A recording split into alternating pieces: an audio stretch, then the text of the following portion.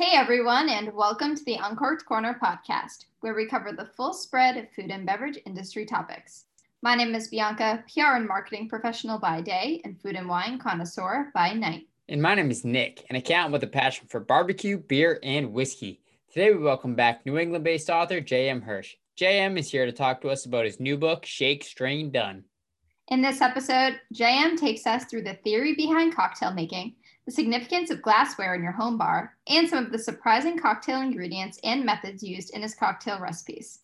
The book is available today everywhere that you can find your books, Barnes & Noble's, Amazon, etc. We'll include links in the description, but it's November 3rd is when it becomes available. That's when we're posting this episode. So if you're listening to it, get on there, buy the book so you can make these awesome cocktail recipes at home. And if you enjoy this podcast, don't forget to subscribe, rate, and review wherever you listen to us. With that said, let's welcome JM back to the show.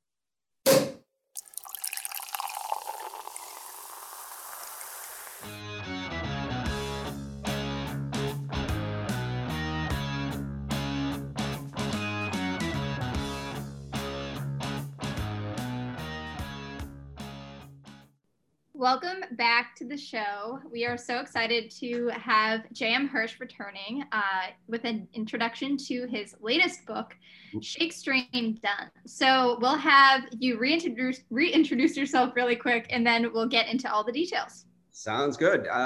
J.M. Hirsch. I am the editorial director of Christopher Kimball's Milk Street, which is a food media company based in Boston. We have a TV show, magazine, books, radio show, cooking school, all sorts of fun stuff. But basically, I get paid to travel the world and eat and drink and bring it back to share with our audience. That's the quick version. All right, so we're here today to talk about your new book. We talked about some of your old ones and your history and everything before. So if you haven't listened to that podcast yet, go check that out. So tell us the title of your new book and take us through sort of the journey behind writing that and what was the inspiration behind it? Yeah, so it's Shake, Strain, Done, craft cocktails at home. And the inspiration came from, well, as I said, it's an awful job. I know I get paid to travel the world and eat and drink. And when I do, my favorite thing in every city is to check out the very best bars. And I go to the bar, I sit at the bar, and I just interrogate the bartenders. And I learn so much and just enjoy these amazing cocktails. The problem is, it's really hard to bring that stuff home because the level at which they're working, it just doesn't translate to the home bartending. We don't have 30 gins to call on. We don't have 100 different whiskeys and these infusions that we spend a week or months creating. And so it's frustrating because you have these great drinks and then you can't recreate them at home.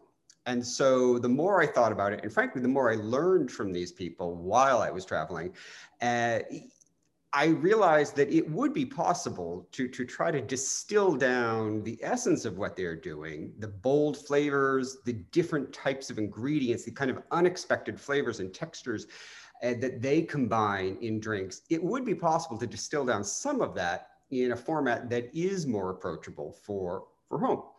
And so when I set to writing the book, I kind of set out a handful of guidelines for myself. The first one was I wanted it to really focus on a limited repertoire of liquors. Again, it's wonderful to go to a great bar and be able to choose from 30 different gins, but that's just not practical at home. And so I wanted just a kind of a core set of liquors from which you could build all sorts of amazing cocktails. So that was the first thing. The second thing is I wanted all of the cocktails to be built using just common equipment and easy techniques. The good thing about home bartending as a hobby is that it doesn't cost a lot of money to equip your bar with a decent set of what you need to make just about any cocktail. And so you don't need a whole lot of fancy equipment. The third thing, and probably the most important thing for me, is I wanted to use a language around cocktails that you can taste. My writing background obviously came through here.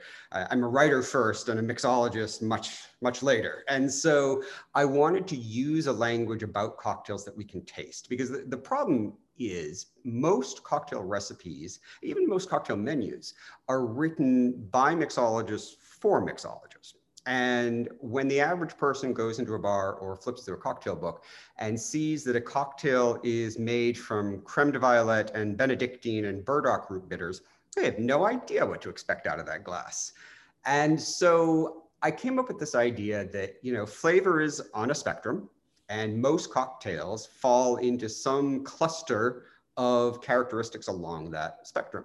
And so I figured out that there's probably about 11 primary characteristics that you could use to describe most cocktails, you know, starting with, you know, refreshing and sweet and creamy, and progressing to spicy and sour, and kind of wrapping up with strong and warm. And that if we use words like that to describe cocktails, we actually have a really good sense of what's going to be in the glass before we ever reach for a bottle, before we go to the effort of making anything. It actually also helps us explore things that we didn't know we like. Because when you drink something that is, let's say, fruity and refreshing and a little spicy, you realize you might also like something that's fruity and refreshing and a little bit sour. And it gives you an opportunity to explore cocktails that you didn't know you would like. And that's what I call the cocktail cartography at the front of the book, where the cocktails in the book are charted out based on their primary and kind of secondary characteristics, and to help people navigate through. And then the final thing I wanted to do with the book was kind of really harness the simple but potent tips and tricks that professional mixologists use that elevate their drinks. Because, you know, at the end of the day, we can all make an old fashioned at home. It doesn't take a whole lot of skill to do that. But there are certain things that they do at high-end bars that make the difference between an average cocktail and a craft cocktail. And I wanted to try to identify those techniques and tips and tricks that could apply to home. Things like, for example, putting salt in your cocktail rather than on the rim of your cocktail glass. You know, it's something that people don't think of, and yet at high-end bars, you'll often see them use saline solutions by the dropperful. And there's a very good reason for this. Just like in our cooking, in our cocktails, salt elevates and rounds out the other flavors and the other ingredients. And it does the same thing in our drinks. And so it's a very simple thing. Anybody can grab a couple, you know, a few granules of salt and throw them into a cocktail shaker. And it really does change the flavor of the drink, sometimes quite dramatically. And it's such a simple thing. You know, other things is reaching for unusual flavors that you don't necessarily expect to use in cocktails. The spice cabinet is a treasure trove of flavors that play well in cocktails. Things like miso, macadamia nuts, you know, unusual but perfectly adaptable ingredients. Speed infusions is another one. You know, one of the things that really sets a high-end bar apart is the mixologist will spend weeks, months crafting these infusions and bitters and their own kind of concoctions, which they then use to make cocktails. And I realized that you can actually do a very quick version of that at home, because nobody's going to spend a month making a cocktail for home. And so if you use your blender, though, you know, because of course, you know, it's very common now to infuse a base liquor such as vodka or bourbon with something flavorful, say lemongrass, and you steep them, you let them sit for a month, and then you strain it out and you use that liquor to make a cocktail. Well, if you throw those same ingredients in the blender, you chop them up for a few seconds and you let it steep for a minute and strain out the solids, you've got an infused liquor that you can make a great cocktail with on the spot. And so that, you know, to me, those are kind of those game-changing little tips and tricks that you can easily do at home. You don't have to have any special equipment, no special training, and doesn't take a whole lot of time. And that's what I really wanted to look for and kind of deploy in this book. Because to me, it was really important that these drinks feel different than just your average cocktail that you would make at home. I will say, for the visual learner, I absolutely love the graphics in the book. I think that they're so well done, especially in the beginning. It's very like clear. And I know a lot of people, you know, you get a book and so much text and you're like, all right, I see that, but I need to be able to see that, you know? And I think that for someone like me who loves to be able to see things, it's so helpful. And I think it's so well done just in the design. Oh, thank you. I was really adamant that the book be illustrated rather than photographed. And, one, there's a lot more flexibility in illustrations versus photography. But two, I know this sounds crazy, but I've always felt like cocktail photos look out of date the minute they're taken. For some reason, they all look, no matter what, they all look like they were taken in the 80s. And so I really wanted something that captured them in a very clean way, but that also kind of looked a little speakeasy-ish, but was really clear. And I didn't want any mysteries. I want you to know exactly what you're making. Yep, and I thought it was cool too. We're getting into ingredients that you might not expect. To tell our listeners what I'm drinking, I know I touched on this before we started, but I'm drinking a cocktail called the Pooh Bear, which includes two of the kind of different things that you would expect. Is butter and salt in it. So the recipe here in front of me is 1 tablespoon of butter, half an ounce of honey, 4 ounces of bourbon, a dash of orange bitters, and 6 to 10 grains of kosher salt. It was pretty easy to make overall. Took a little bit more time because you had to involve the freezer and stuff, but I mean, 10 minutes, 15 minutes of prep work, and you have a delicious cocktail. And it's a bigger one with the 4 ounces of bourbon, so you can sip on it a little longer. Yeah, I like my big cocktails. It's a great technique that people at home don't ever think to do. It's called fat washing, where you take a flavorful fatty ingredient, in this case, the butter combined with a little bit of honey, and you melt the butter, you stir that whole thing into the bourbon, and then you throw it in the freezer. Now the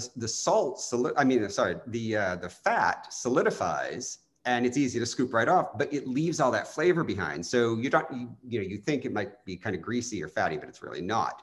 It's a very clean cocktail, but you've left behind that kind of buttery sweetness that is just fantastic in a cocktail like that. Definitely.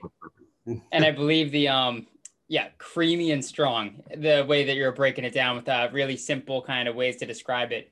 I noticed a lot of these cocktails here, if not all of them, you have exactly sort of what you're going to be pulling out of, like the one above it here, the Green Mountain State, creamy, strong, herbal, sweet, on a smaller note. So you kind of measure out what you're going to expect out of it. And I thought that was really cool too. And obviously you can play around with these with whatever you have at home. So I went Black Ridge bourbon is the bourbon that I have in this one. It was a pretty flavorful one, nothing crazy fancy or crazy high proof or anything. But I figured it would play well with this in more of a creamy light note. Or you could go as crazy if you could make it even stronger if you dialed it up to something that's a higher proof or something. So the other cool thing is, although you spell out sort of, use this, and this, you just say bourbon. So you can play with whatever you have. You're not saying, use Woodford, use Bland's. Yeah, I debated that for a while when I started working on the book. And I will say that as somebody who is, despite having spent the last 20 years of my career writing recipes, even writing the rules by which recipes are written in every American newspaper, I find it impossible to follow recipes. And I find it obnoxious when I flip open a book and it tells me I have to use a specific gin or a specific whiskey. And I understand why they're doing that. But this is where I go back to, these are recipes written by mixologists for mixologists. They are really exacting folks. And they chose that gin because it has a particular botanical profile that they want in that drink, and it plays well with the other flavors.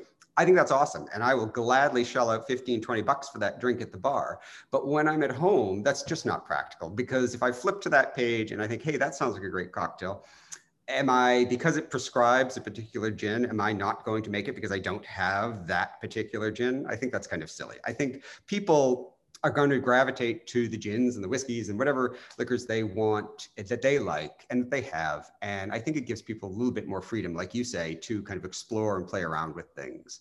There's only a handful of kind of specific brands that I call for, but that's because they're particular liquors that it's just a kind of a one and done sort of thing. I think I have Liquor 43, for example, which is a Spanish kind of vanilla spice liquor. And I should say, the kind of second tier liquors that I call for, top tier being things like bourbon and rye and tequila. The second tier, kind of the auxiliary liquors that add a lot of flavor. Most of those are generic. You know, I call for orange liqueur, ginger liqueur, but some of them are very specific because they are just what they are. Benedictine, for example, is wonderful. Liquor 43.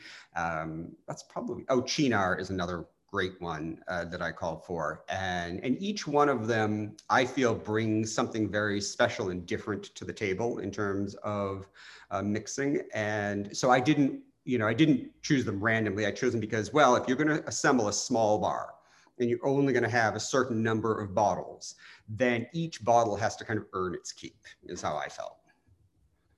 When it comes to those added in liquors, when somebody who is making your recipes and they don't, they're brand new to this, they don't have any of those mixers at all, they have to go get the basics. How do you suggest that they go about going to the store and finding things that are, what they want to use if they are completely, knowledgeless when it comes to those things? Yeah, I always say go for the middle shelf. Top shelf is great for sipping neat or on ice, but I rarely use top shelf stuff in cocktails because you're paying for nuances that in most cases you're going to blow away with whatever you're adding to it. But you also don't want to go for the bottom shelf because now you're just kind of messing with things too much.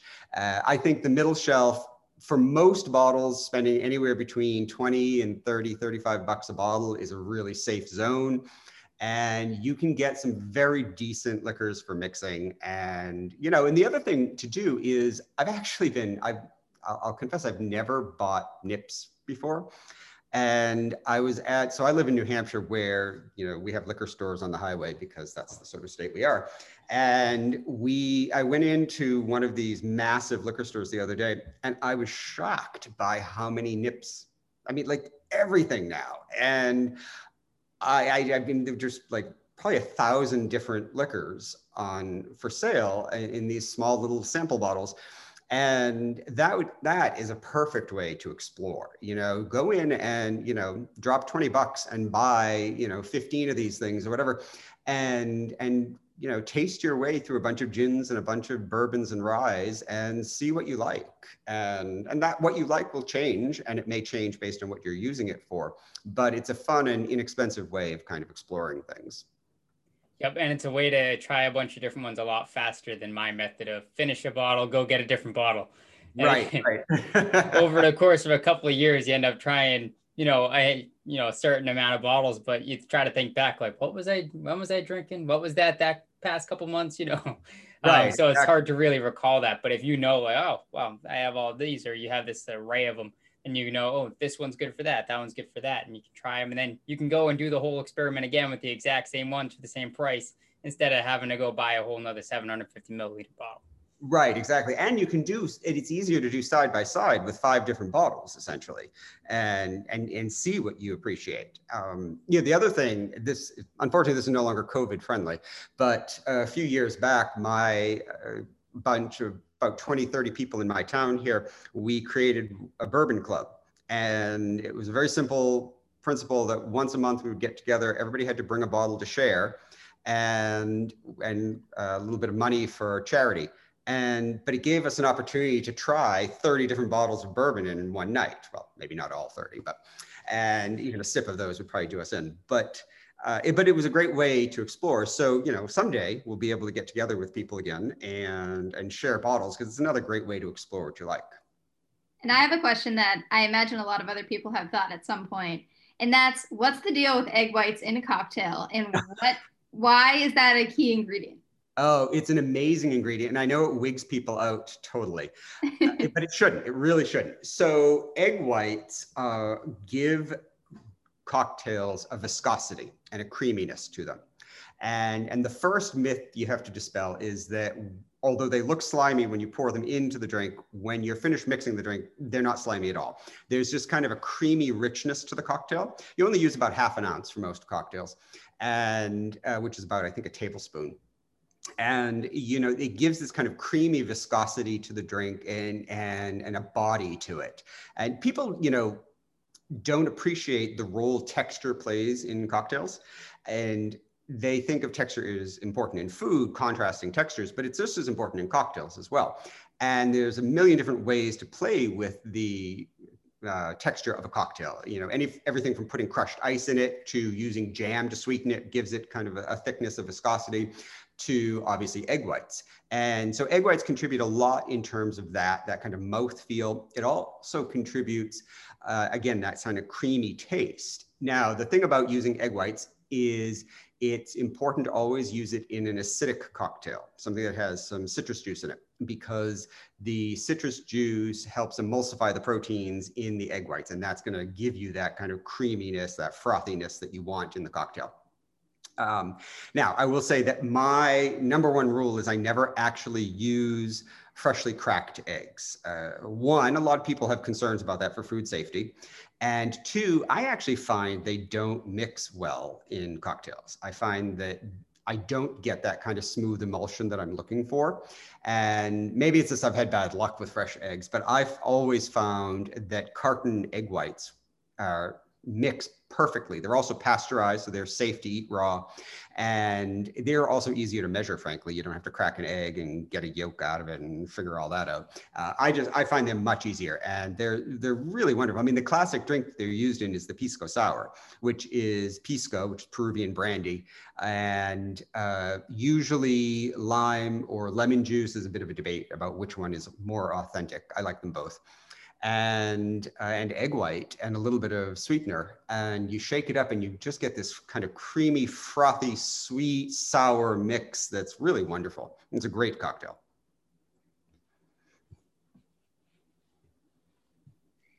Sorry, Nick, I thought you were asking a question. So another question that I have is, for somebody who's new to cocktails at home, and I think your book does an incredible job of this. You do touch on it a little bit. There's so many glasses, right? Like you can use so many different types of glasses, and there are many, many, many available on the market, from, you know, really plastic glasses to crystal glasses and everything in between. What is the importance of a glass when you're making a cocktail? And for someone at home, what are I would say 3 or so essential glasses that are good to have when you can't have every version? Right. Well, if I flip my screen here, you'll see I have a bit of a glassware problem.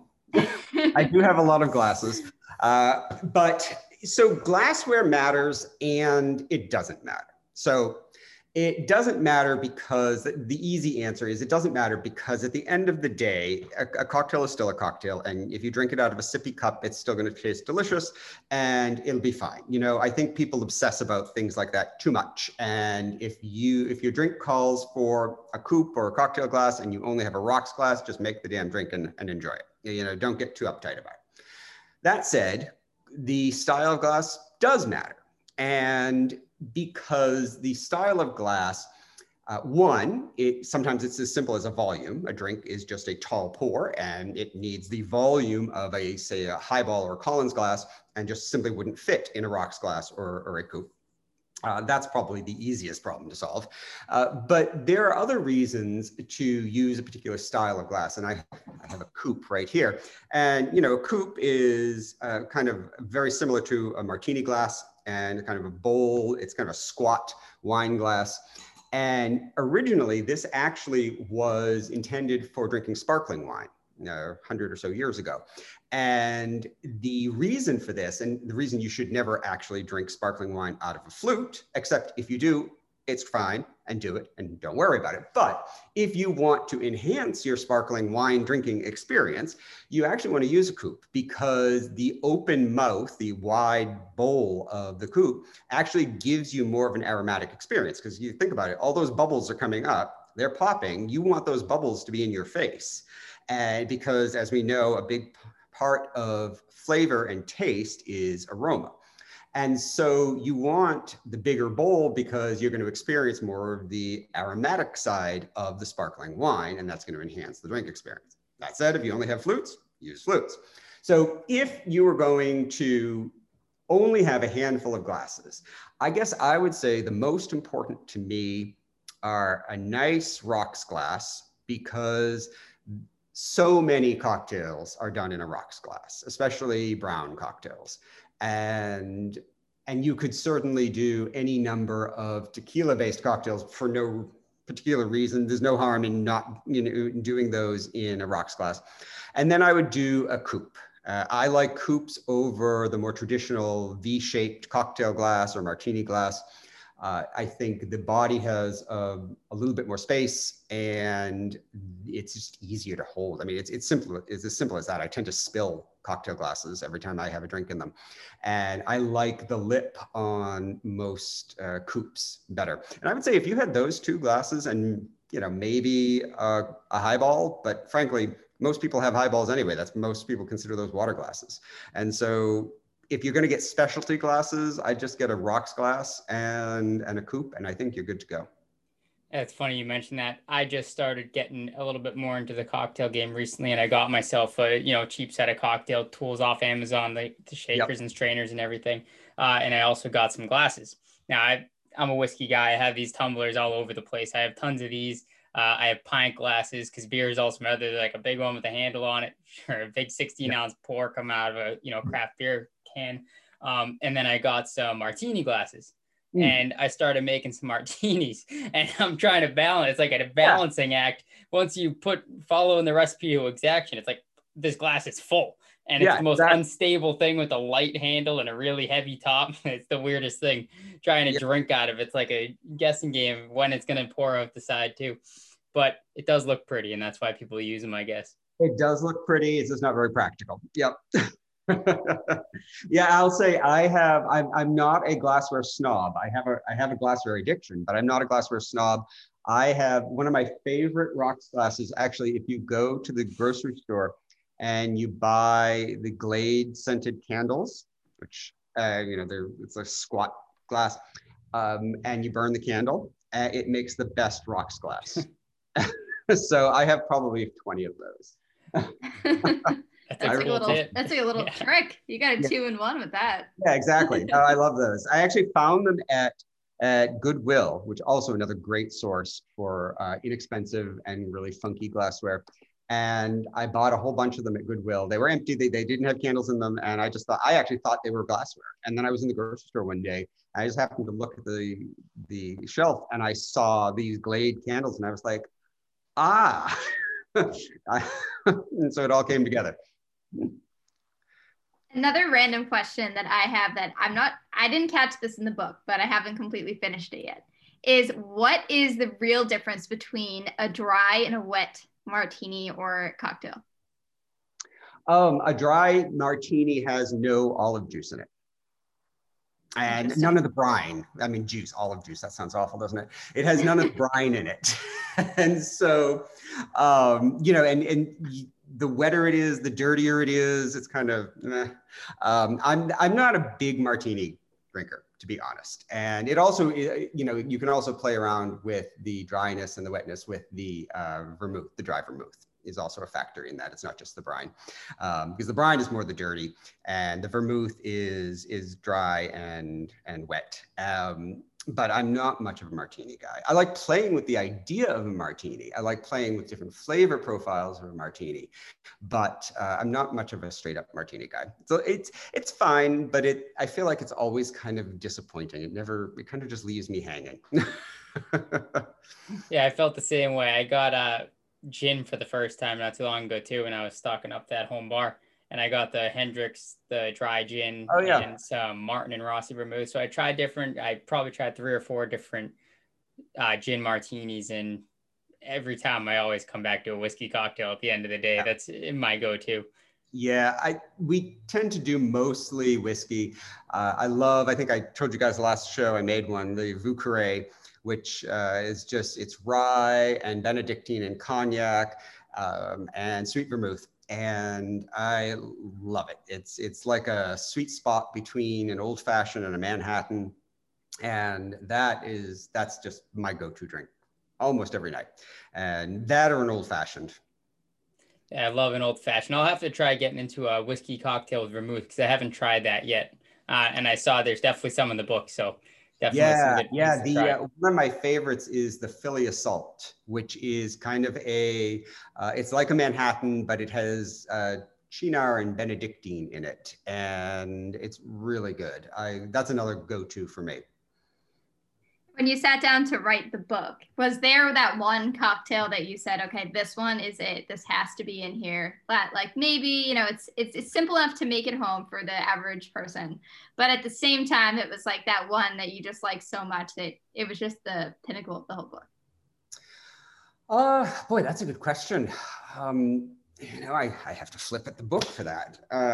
You know, there was one that I loved and it was a bit of a struggle to get it right.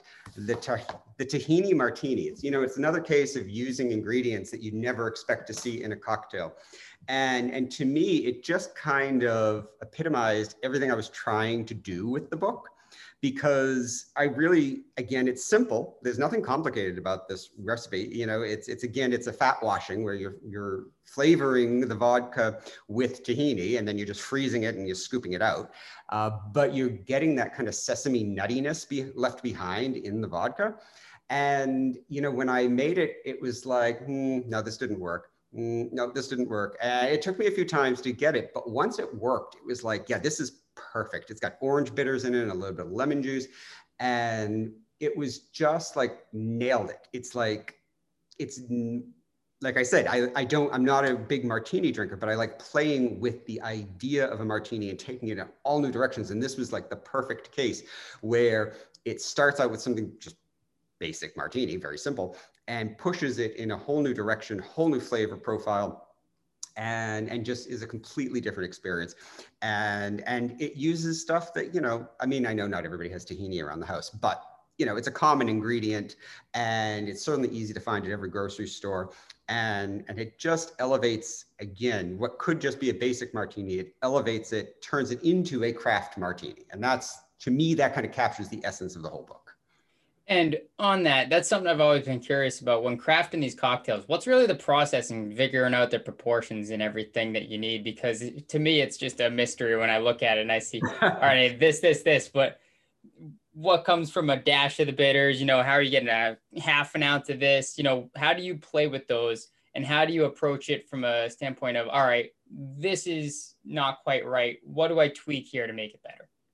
So my joke has always been when all else fails, add salt or bitters, because that seems to solve any manner of sins. But no, you know, I've learned after crafting now, you know, some 300 odd cocktails, I've learned that most cocktails are too sweet and too sour. And too much sugar and too much citrus juice, particularly lemon and lime, tends to blow out the other flavors in a cocktail. And so when I'm crafting the cocktail, I try to be mindful of the dominant liquor, whatever it is, doesn't matter. And there's a reason you're putting it in the drink. And if you blow it away with all these other flavors so that you no longer know that it is that liquor, then you've kind of failed. To me, why are you drinking it? And so I try to always preserve kind of the integrity of the core liquor in the drink. And then what you're trying to do is balance that. And you're trying to draw on other flavors that are complementary and contrasting and that round out the whole experience in the glass. And so one thing, for example, I oftentimes with a classic cocktail that will call for, say, citrus juice, I often find myself, I will start by putting it in because I'll you know, make a test run of it the way it's, quote, supposed to be made. And I will find more often than not that it's too sour or too sweet, and sometimes both. And then I'll back it off. You know, if I started with half an ounce, I'll back it off to a quarter ounce. And although these days I almost never go to a half an ounce because I've found over time I just don't like that profile.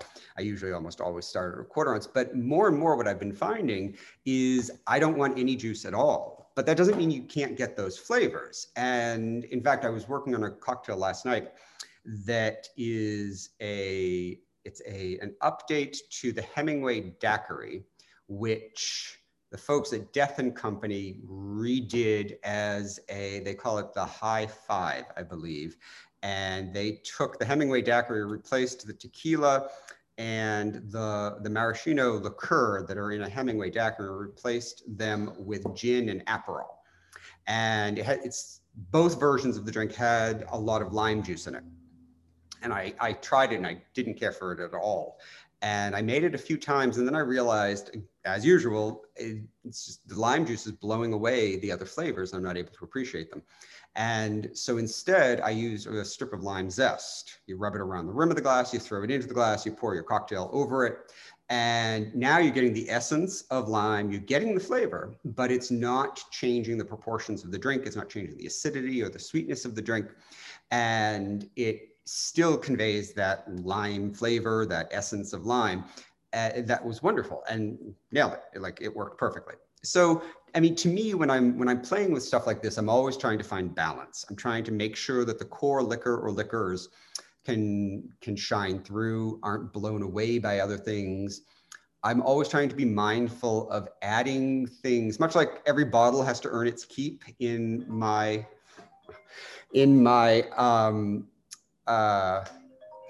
sorry. No problem. There we go. I'm trying to make sure that everything, every bottle earns its keep, you know, and has a reason for being in the bar. Every ingredient in a cocktail has to have a reason. So as often as I can, there's plenty of times when I use a neutral sweetener because there's plenty of times when that's just what's called for and that's what makes the drink the way it should. But as often as I can, I will use sweeteners that add flavor as well as sweetness.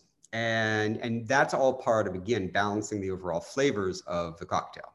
And rather than just add sweetness, why not add something that sweetens and flavors? And that's where a lot of those specialty liqueurs come in, you know, orange liqueur, ginger liqueur, because those are adding brightness and flavor and perceived acidity and sweetness. And that's kind of bringing a lot more to the table. So that's kind of the weird way of expressing the overall equation of what I do when I'm making a cocktail. And sometimes it's, you know, sometimes it's trying to work around what you might call the star ingredient. You know, if you've got a cocktail, I have one, I forget the name of it, that that has macadamia or roasted chestnuts. The Snowy London Stroll has, you know, roasted chestnuts in it. You know, when you're trying to figure out how to balance that, you think, okay, we've got some creamy richness here, some nuttiness. So you got savory and creamy and rich.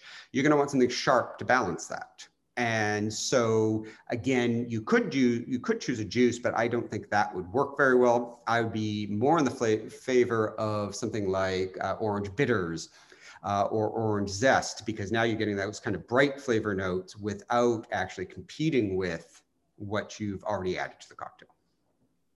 I have to say one of the most interesting ingredients and one of the cocktails that I'm most intrigued to try, I guess is probably the best word because I have never had a cocktail with it, is the peas. You have a tequila and a peas and thank you, which is with wasabi, which is even more interesting. Well, you know, the wasabi peas, you know, the snack was the inspiration for that. And yeah, you know, I was shocked by how well they worked because, you know, peas, you know, you think of them as kind of mealy and I don't know, not particularly flavorful, but they actually have a wonderful natural sweetness to them. And obviously you're not drinking peas, you strain them all out. They just leave their flavor behind. And it's not like a grassy flavor. It's just kind of a natural kind of earthy sweetness, and that works really well. I was really surprised. And of course, wasabi, I love anything spicy. I have a handful of cocktails that have just a subtle spiciness to it. You know, one of them has cayenne, one has gochujang, the Korean fermented chili paste. Some use sriracha, and yeah, so it's a fun way. You know, the thing about spice is that it acts much like salt, and it elevates the other flavors, kind of rounds them out and balances them. So actually, if you ever want to make the best mac and cheese of your life, doesn't matter what the recipe is, add a little bit of hot sauce to your cheese sauce when you're making it. And not enough so that it's spicy so that you taste it, just enough that it's in the background because it's going to elevate this kind of the savoriness and the creaminess of the cheese itself. And again, it works the same in a cocktail, just a tiny bit. Of course, sometimes, like especially with a tequila-based cocktail, you do want a little bit of the hint of spice, but adding just a bit, you know, again, you do get that kind of subtle spicy note, but you're also getting kind of this roundness to the drink, and it kind of ties it all together. It's a neat trick. Yeah, salt and spice really does work to round things out. And I can think of a couple other examples, like with sourness or bitterness, like if you have a super dark chocolate and you add a little bit of chili or something to it, it takes away some of that bitterness that you get out of a really dark chocolate, and it really just enhances the flavor of the actual chocolate itself. And then also, the only way I can eat a grapefruit, this is something that I've found to be pretty polarizing. Some people love grapefruit, some people hate it. If I try to eat grapefruit, the fruit straight away, I can't do it. I get this crazy pucker on my face just naturally out of nowhere. But what I do is I can actually put a little bit of Tabasco sauce on it. Oh, and, wow. Yeah, a little bit of Tabasco, and it rounds it out, and it makes it a lot tastier, and it takes away that bitterness, because obviously with the spice, a lot of times it's not just the spice alone, especially with hot sauces. There's a lot of salt in those as well. So I'm sure that adds to it, and then the spice helps round it off and give it a little bit more flavor instead of just dumping salt onto something. That sounds really good. I actually salt my apples. It's something my great grandmother taught me, and it's delicious. It's really good. I always put the salt on the tomatoes, but apples is new. Oh, I'd have to do that. Try it. It's really good. It you know, it brings kind of a savoriness to the apple, but it's still very sweet and crispy, and it's really wonderful. And to get back into the theory and the cocktails too, and this is the last question I'll ask about that, because I could go on it all day. But can you give us a practical example of taking the primary ingredient? Like, let's say we're taking a scotch. What are you going to approach in creating a cocktail that's going to balance that off to make it more approachable or drinkable as a cocktail without muddling out the scotch itself? Yeah, you know, and scotch is a good one to ask about, because scotch is a potent liquor, and especially these days, most scotches are so heavily peated, and you know, that is a potent ingredient and flavor to negotiate. I find with scotch, you need some brightness, and because scotch can feel on the palate very heavy, and all that smoke, all that peat can kind of weigh the drink down. It can feel like a very heavy drink. And I like to bring a little bit of balance to that. And one way is bright flavors. And so I have one drink called the Smoke Fiend, where it uses ginger beer. And so now you've got your scotch, which is of course, again, a little bit heavier, a little bit peaty, and you're adding a little bit of ginger beer to it. And that's going to add some sweetness to it. It's also going to add the brightness, the sharpness, the acidity of the fresh ginger. And that's a great interplay, because what you don't want to do, you wouldn't want to weigh it down. And you don't want to add flavors that are going to take the drink down a notch. You want to kind of perk it up. And so that's, with scotch, that's kind of what I would do, because I'm not a huge scotch fan. I love smoky flavors, but I've never been able to get myself around peat. And I have found one scotch that I like, Monkey Shoulder. It's a very low peat scotch. And that one I like. And that's actually my preference for using scotch in a cocktail. You know, I find that most others are just a little too strong for my taste. I also have one where I call it the Celtic coffee, but it's my take on an Irish coffee, which combines scotch and Irish whiskey, and there might be one other thing in it, I forget. And but it uses salt and obviously espresso to kind of balance out the kind of the heft of the drink, and you know, the bitterness of the espresso is helpful in that too, because again, bitterness is kind of a perceived sharpness, and so you want something that's going to kind of lighten it up, because coffee itself, of course, is also heavy, and then you've got the heavy cream in that drink, and so that one's a challenging drink, but it is a good one. And for everybody who didn't listen to the last episode yet, which we certainly hope they will, we'll definitely put the link to the first episode in the description, because we learn a lot more about you and kind of some of your travels there. Where can everybody find you, and where can they find the book online? So the book is available anywhere online where books are sold. If you want a signed copy, you can go to my Instagram, and the link in my bio is to my local indie bookstore, which has arranged for signed copies, and they will ship anywhere. I'm on Instagram and Twitter at JM_Hirsch, HIRSCH. And yeah, I love Instagram. That's mostly what I use. And yeah.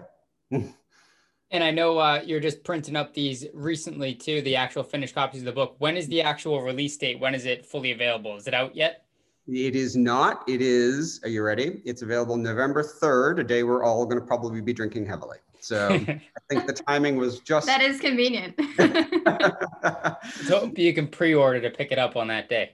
Exactly. You know, if you order the Kindle copy, you can make them the same day. That's true. Well, you can pick it up on the 3rd. You can go vote and then pick up your copy of Shake, Strain, Done, and then go home and make a cocktail and wait. And you might be waiting longer than a couple days this year. Yeah, probably. Luckily, all right. more than 200 recipes in there, so that'll hold you for a little bit. There you go. There we go. Yeah, it's such a great time talking to you again. I always love it. Thank you so much for coming back on. We're looking forward to picking up some physical copies of the book so we can really get our hands on it. And we're looking forward to talking to you again in the future. Cheers. Great. Cheers. Thank you so much for having me on. Be sure to follow us on social at Uncorked Corner and on the blog at uncorkedcorner.com for a taste of more food and beverage content. And if you enjoyed the show, don't forget to leave a comment, subscribe, rate, and review on whatever podcast platform you prefer. Thanks for listening.